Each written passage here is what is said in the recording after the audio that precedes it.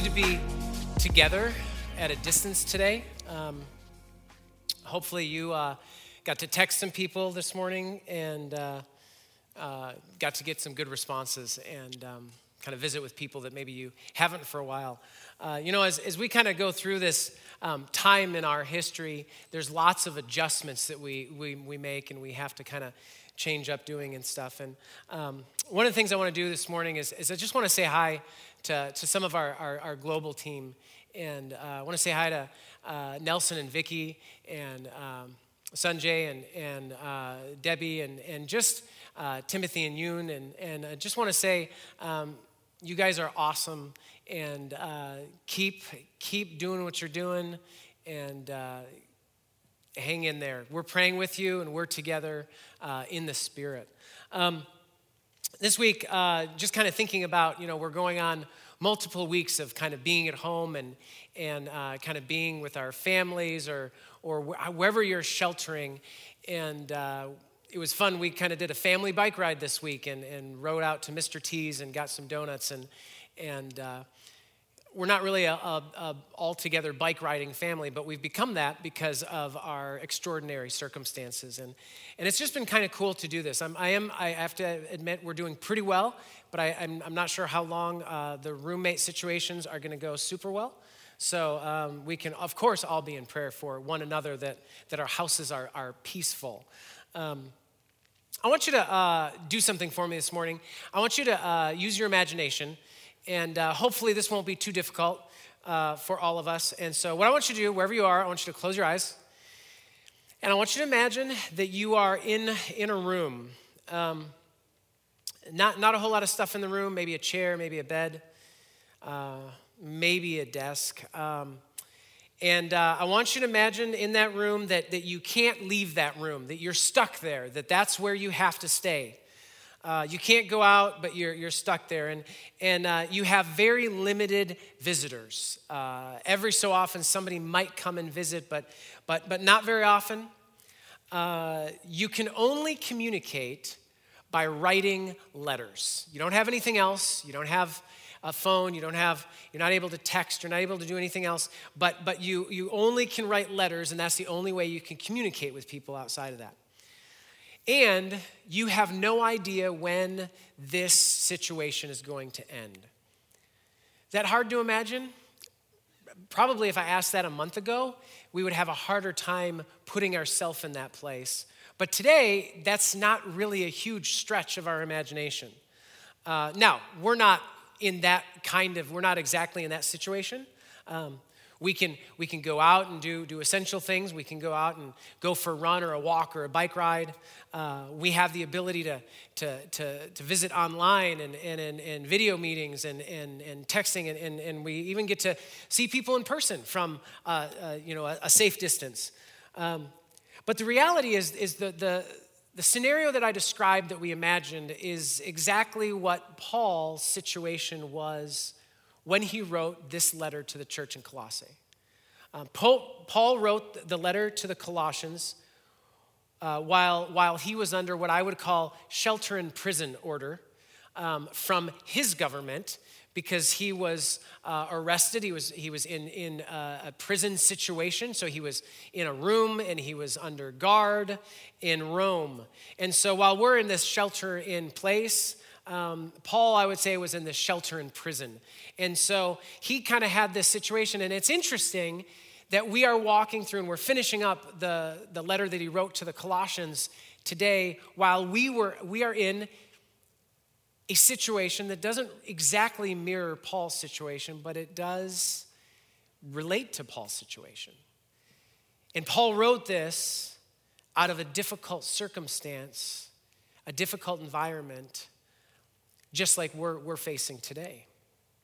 And so I want to review a little bit before we get to this last chapter of Colossians. And so really, if I were to summarize the book of Colossians into a couple statements, one would be this, that Jesus is greater than anything or anyone else you could place all your hope and your trust in. Jesus is greater than anything or anyone else that you can place all of your hope and trust in. That's really what Paul's saying in Colossians, is that Jesus is superior, he's supreme, all of those things. Whatever it is that we want to place our identity or our trust or our hope in, Jesus is greater. And second, because you've identified yourself with Jesus, you are defined and identified by Jesus. Say that again. Because you've identified yourself with Jesus, you are then defined and identified by Jesus. The world and the culture around us just says so many things about how we need to find ourselves. We need to find our true identity. We need to do all these things and be who we are meant to be and all of those things. But the reality is that when we identify ourselves with Jesus, we are then defined by Jesus. We're identified by Jesus. And so we don't need to go looking for ourselves because Jesus has actually gone looking for us and found us and identified us and defined us. And therefore, there is a particular way that you and I are free to embrace and live out our lives. And so Paul, having talked about all of this stuff about who Jesus is, therefore who I am, who we are, then what happens is that Paul ends his letter to the Colossians by saying, so this is what I want you to do. This is what I want to leave you with. And so if you have your Bibles, turn to Colossians chapter 4, and we're going to begin in verse 2. And I want to just read verses 2-6 to start us out.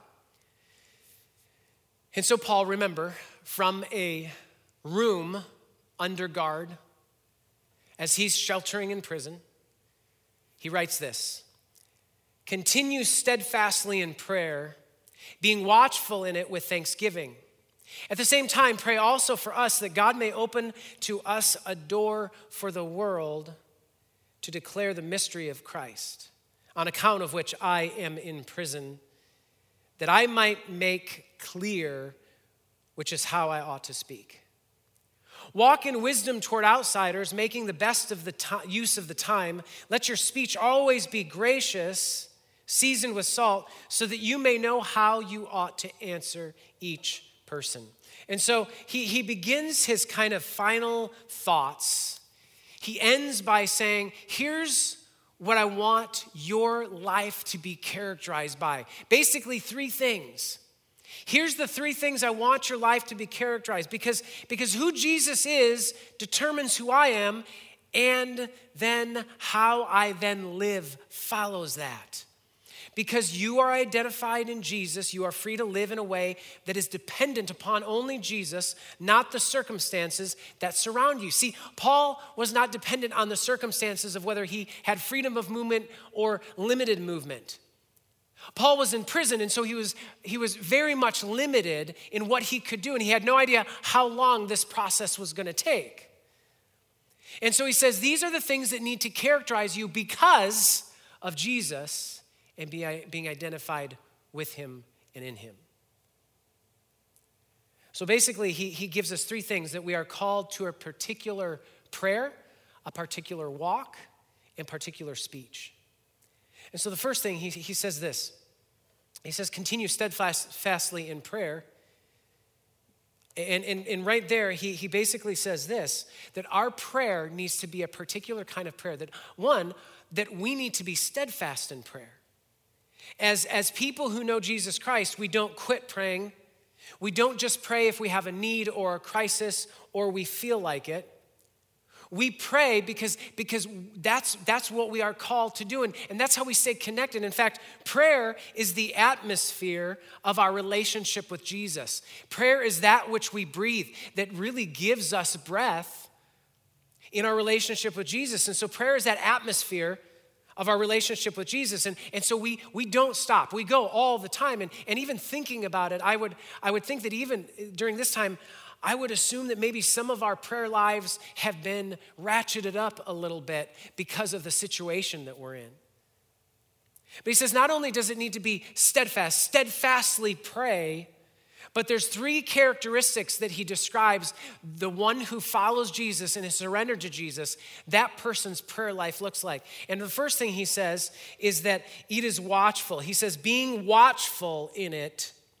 And he says with thanksgiving. So being watchful is that idea that it is with energy. It is with alertness. It's not just routine, but it is aware of the things going around us. It's not blind prayer. It's not prayer that ignores the reality around us, but it's watchful. And as we watch what's going on in the world around us and in our community and in our gatherings, then that's what watchful prayer is. We're aware of what's going on and we are energetic in our prayer. And so he says, being watchful in it, and then he says, with thanksgiving. This idea of gratitude and thanksgiving, Paul has had this thematic throughout Colossians, and it's thematic through God's word, that those who have been rescued by Jesus, those who have a relationship with God, are characterized, one of their main characteristics is that they are thankful because they've recognized what God has done. And so with sincere gratitude, he says that we pray. So not only are we watchful, but we're thankful and grateful as well as we pray. And thirdly, he basically says that our prayer needs to be purposeful. Look what he says in verse 3. He says, at the same time, while you're being watchful and with thanksgiving, pray also for us. Pray also, be specific, be purposeful in your prayers for us. And what does he ask? He says that God may open to us a door for the word to declare the mystery of Christ. He says, be purposeful in your prayer, specific and informed. He's saying, look, this is what I need. My prayer and what I want you to pray with me is that God would open a door for us to preach the word, to explain the mystery of Christ. And I think it's really interesting here. And it's what he doesn't ask for. Because I'm thinking, like even right now, if I'm Paul, I would be praying, I would be asking you to pray that the prison doors would be opened and I would be able to walk out. What are we praying today? We're praying that this whole thing ends so that we can go back to life like normal. But what does Paul pray as he's sheltering in prison? He says, pray that the doors will open, not of to my prison cell, but that the doors would open for an opportunity to speak about and to proclaim the mystery of Jesus Christ. Notice that Paul is more concerned about the fame of Christ than his freedom.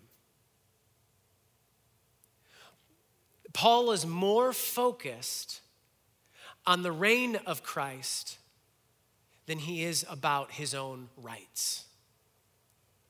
And so what Paul says to us in this first thing is that regardless of our circumstances, because we are in Christ and defined by Christ, that we need to continue to pray. We don't quit. We pray with watchfulness and thankfulness and purpose. And then he moves on and he says, secondly, in verse 5, he says, walk in wisdom toward outsiders, making the best use of the time. So not only does he talk about our prayer, but he talks about our walk, our daily conduct. I was reading a story about a pastor from years ago, Dr. Will Houghton, who became the pastor of a church, the Baptist Tabernacle in Atlanta. And so they brought him to Atlanta. He became pastor of this church, and a man in the community was skeptical of Jesus and the church. And so he actually hired a private investigator to follow him around for about a month. And so unbeknownst to the pastor, there was a private investigator following him around and watching what he was doing and taking note of everything that he said that he was able to hear. And at the end of this time, this private investigator came back to the man who hired him, and his report included this, that this pastor's life matched his preaching. And as a result of what the private investigator experienced and saw, without even meeting the pastor, he became a follower of Jesus because of this man's walk, because of what he saw in his life. And so I guess one of the things that really brings up for us is this, is the people who see you today, the people who see your virtual presence, the people who see you maybe going outside and getting some exercise, the people who see you driving in your car, the people who see you at the grocery store. Would they be convinced that Jesus is legitimate? Would they want to surrender their life to Jesus? Would they want to follow Jesus because they just see how you walk? Or would they be pushed away from Jesus? You see, Paul says, here's how I want you to walk. He says, walk in wisdom toward outsiders, making the best use of time. Wisdom meaning not the world's wisdom, not my wisdom, not our culture's wisdom, not anybody's wisdom, but rely on the Word of God, the promptings of the Holy Spirit, and the example of Jesus Christ. That's the kind of wisdom we're called to walk in. The wisdom that we get from God's Word, the wisdom we get from the promptings of the Holy Spirit inside of us, and the example that Jesus set for us. That's the kind of wisdom he's calling us to walk in. And he says, among outsiders, making the best use of the time. Those outsiders that he's talking about are those who need to be redeemed by Jesus Christ, and also those who are even opposing the message of Jesus. So it says, walk in wisdom with outsiders. A way that they will draw, just like that pastor did as this private investigator was following him. He was walking in wisdom with an outsider, and he didn't even know it. And he says, making the best use of our time.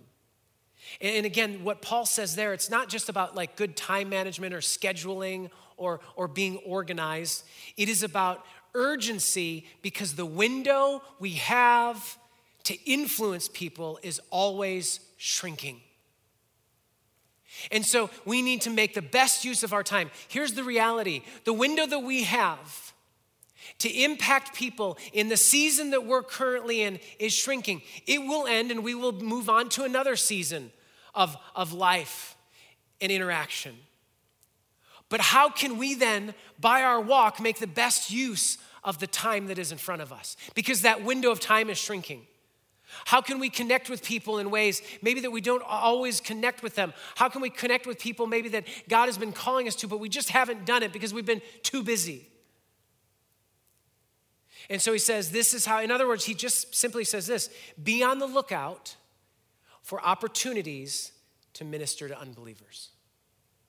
That's what he's saying. And make sure that as you walk, you are looking for those opportunities to minister to those who don't know Jesus. Talks about our prayer, he talks about our walk, and then he talks about our speech. In verse 6, he says this: let your speech always be gracious, seasoned with salt, so that you may know how you ought to answer each person.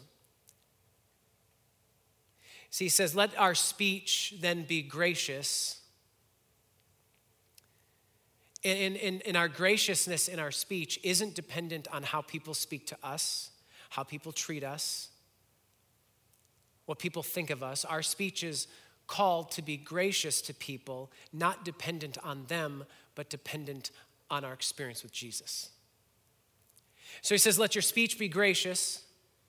Again, this is coming from Paul, who is in a prison room. All of his rights and freedoms have been taken away, and he's stuck. Yet he says, let your speech be gracious. And then he says, seasoned with salt. And in the first century, salt was used for so many different things. It had a preservation, a flavoring, all kinds of things that salt has positive impact for. And what he's saying by seasoning our speech with salt is that our speech should greatly benefit those around us. And part of that is lovingly. And we say this over and over at Crosspoint, that love is defined. It is where patience and kindness and honesty intersect. And so our speech needs to be patient and kind and honest. And it needs to be seasoned with salt that way, that it has to be a benefit to those around us. And I wonder if we took a quick inventory of our speech lately, even over the last few weeks, would people characterize your speech as gracious and of benefit to those who hear? Something to think about as we work to reflect Jesus in our lives. And so Paul goes through this and he says, this is what I want you to be characterized by. Because you are in Christ, because you are identified by Christ, and you don't have to figure any of those things out, I want you to steadfastly be in prayer, watchful, thankful, and purposeful. I want you to walk in wisdom toward outsiders, making the best use of the time that you have, the window that you're in. And thirdly, I want you to make sure that your speech is speech that brings life and hope and encouragement and peace. We'll come back to that in a second, but I want to keep going in the text. In verse 7, as Paul kind of finishes off his letter, he speaks. He kind of gives just kind of an ending statement, and it's easy to just fly over this really quickly and miss what he's saying because he mentions a handful of people, and then he says, okay, I'm done. I'm all done writing. We'll see you later. And it's easy to miss the people who are in this list and why it's significant. Let me read this to you. Verse 7, Tychicus will tell you all about my activities. He is a beloved brother and faithful minister and fellow servant in the Lord. I've sent him to you for this very purpose, that you may know how we are and that he may encourage your hearts. And with him Onesimus, our faithful and beloved brother, who is one of you. They will tell you of everything that has taken place here. Aristarchus, my fellow prisoner, greets you, and Mark, the cousin of Barnabas, concerning whom you have received instructions. If he comes to you, welcome him. And Jesus, who is called Justus, these are the only men of the circumcision, in other words, Jews, among my fellow workers for the kingdom of God, and they have been a comfort to me. Epaphras, who is one of you, a servant of Christ Jesus, greets you always, struggling on your behalf in his prayers, that you may stand mature and fully assured in the will of God. That's that prayer that Paul describes. For I bear him witness that he has worked hard for you and for those in Laodicea and Hierapolis. Luke, the beloved physician, greets you, as does Demas. Give my greetings to those brothers at Laodicea and to Nympha and the church in her house. And when this letter has been read among you, have it also read in the church of Laodiceans, and see that you have also read the letter from Laodicea, and say to Archippus, see that you fulfill the ministry that you have received in the Lord. I, Paul, write this greeting with my own hand. Remember my chains. Grace be with you. So there's this list of names that Paul throws out. Some he describes a little bit about, some he doesn't describe much. But I want to tell you a little bit about this group of people that Paul talks about. This is a group of people that were in community with the Apostle Paul. These were people who had been part of his ministry. You see, Paul was not just out there by himself, like just a loner doing the work of the ministry. He had people who were conduits to make him successful and effective for the gospel. God placed him in a community. And so Tychicus he says, he's a fellow minister and servant of Jesus Christ, but he says he's going to come and tell you what's going on. In fact, he has this letter that Paul wrote to the Colossians. He's bringing the letter to you, and along with that, he's bringing some other letters. And so Tychicus is kind of like a minister and a mailman. He's bringing the mail that Paul writes. He's taking that mail to the churches that Paul's writing to. And then he says, with him is Onesimus, who is actually a runaway slave from Colossae. And so he runs away from his master, his owner, Philemon, and ends up encountering Paul, probably in Rome. And then either he has a faith encounter with Jesus at that point, or somewhere along the way, and then Paul sends him back with Tychicus, with the letter he wrote to Philemon, telling Philemon of Onesimus' faith. But Onesimus is this runaway slave. And then he mentions three Jews who are with Paul, who are encouragements. One is Aristarchus, and he calls him a fellow prisoner. He's a convict with him. And he mentions Mark, who's the cousin of Barnabas, who went on a journey with Paul and flaked out. And Paul said, I don't want to have anything to do with Mark. But see, Mark was a quitter. He was unreliable. He was flaky. But he was restored by the power of Jesus. And then he says, Jesus, who is Justus. He was just this Jewish guy who was apparently an encourager and a fellow worker of Paul. And he says, I've received great encouragement from him. Then he mentions Epaphras, who is a Colossian. And he was basically the church planter. He's the one who planted this church that Paul's writing to. It seems like he may have also planted the church in Laodicea. And so he mentions him. And then he mentions Luke, who's a doctor and a historian and one of the gospel writers. And then he mentions Demas by name only, who apparently was a servant and someone who was participating in the gospel and the spread of the gospel. But later, we read about Demas. After Paul writes to the Colossians in 2 Timothy 4:10, we learn that Demas turned away from Jesus and embraced the world and betrayed Paul. And so there's this betrayer and this person who abandoned the faith in this list as well.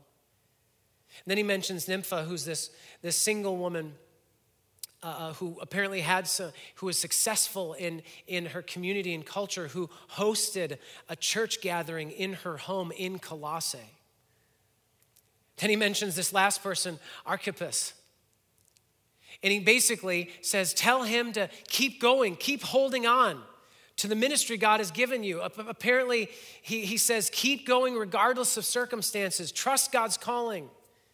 And so we look at Paul's stated community, all of these people. And remember that Paul is in prison. He doesn't get to see these people regularly. The only way he can communicate that with them is through letters that he sends. But he mentions these people because they are significant in his growth as a minister of the gospel and as a Jesus follower. Paul's community was made up of all kinds of people: a mailman, a slave, a convict, a quitter, a reject, a doctor, a church planter, a betrayer, a wealthy and generous single woman, and a guy who seemed to need serious encouragement. Which should say to us that God can use anyone for his glory and his kingdom at any time. See, these were the people who were the conduit for Paul's success in ministry, and they were having their own ministries as well. So what does this mean for us? So what does this mean for us today? And here's the thing that we learned from Colossians. In Christ is the defining characteristic of your life and activity. Being in Christ is the defining characteristic of everything. Everything else is subject to the character and mission of Jesus.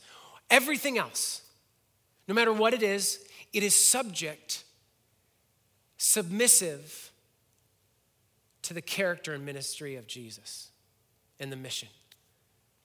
And so we need to recognize that it is Jesus who defines us. We don't need to find ourselves or define ourselves because Jesus already has. And so I want to encourage you this week to two things. One is take an inventory, and two is make some contacts. So one of the things that I want you to do is take an inventory this week as you shelter in place. First of all, take an inventory of your prayer.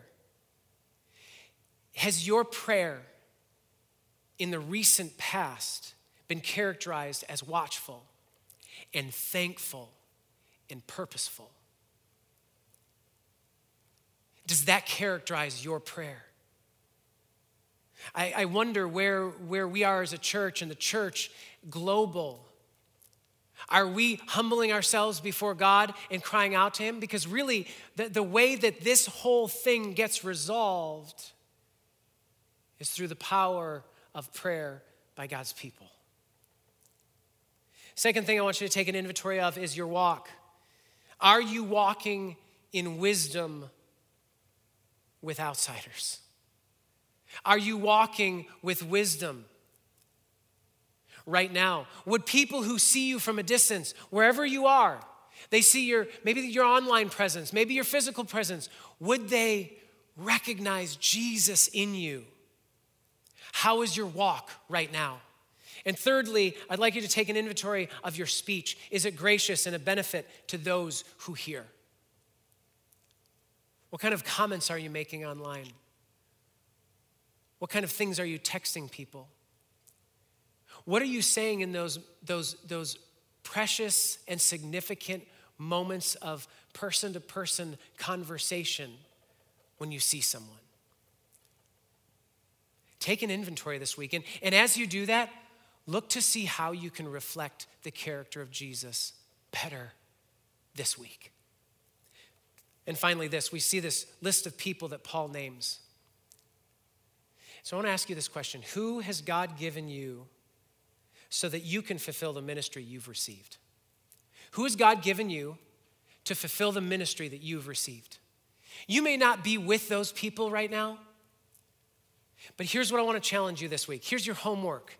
Maybe you have a little bit of extra time. I would encourage you to get in touch with at least 3 of the people who God has given you to fulfill the ministry that you've received from him. And I would even encourage you to write them a letter. Go old school like Paul. But contact them and let them know their value and how they've impacted you and how they've helped you to fulfill the mission Jesus has given you. Do that this week because we need that encouragement, especially now. Maybe God has us here so that in part we can do that. This weekend is Easter weekend. We've got Good Friday and Easter Sunday. We're going to be having both of those services, and we're looking forward to being with you in spirit and in the name of Jesus. And so Friday, I want to ask you something. You definitely want to join us for Good Friday service. It's going to be awesome. And one of the things we're going to participate together in is sharing of communion, which is remembering the sacrificial death of Jesus for your sins and for my sins on the cross. And so you're going to be doing communion at home with us. We'll guide, but you'll be doing that at home. So make sure you're ready for that. Make sure you have some bread and some juice at home ready. And you know what? This is how they did it in the early church. They remembered Jesus in their homes whenever they got together like that. And so we're just doing this just like they used to do it in the early church. And so make sure you have it. You can do this, and somebody in your family or somebody at your home or even if you're alone, you can have that and participate with us. And we'll give you the instructions as we go, but join us Good Friday. I want to pray for us this morning as we go out, and I want to encourage you to take inventory of your prayer and your walk and your speech and get in touch with 3 people who God has placed in your life to help you carry out the ministry that he's called you to. Father, we thank you for the way that you have empowered us, for the way that you have encouraged us. And Father, even in this time where there are so many unknowns and people are so unsure of the future, Father, that you are with us and you are faithful and you have called us to be men and women of prayer and of a walk that reflects you and of a speech that will bring life and hope and peace to those around us. Father, thank you for putting us in communities of people who can encourage us and challenge us to keep going. Father, I pray this week that we would look at our lives and we would communicate to others the power that you have given us and what you've done in us through them. So, Father, I pray for every person this morning who's part of this community and this family, God, that you would move in us in a powerful way. We ask these things in Jesus' name. Amen.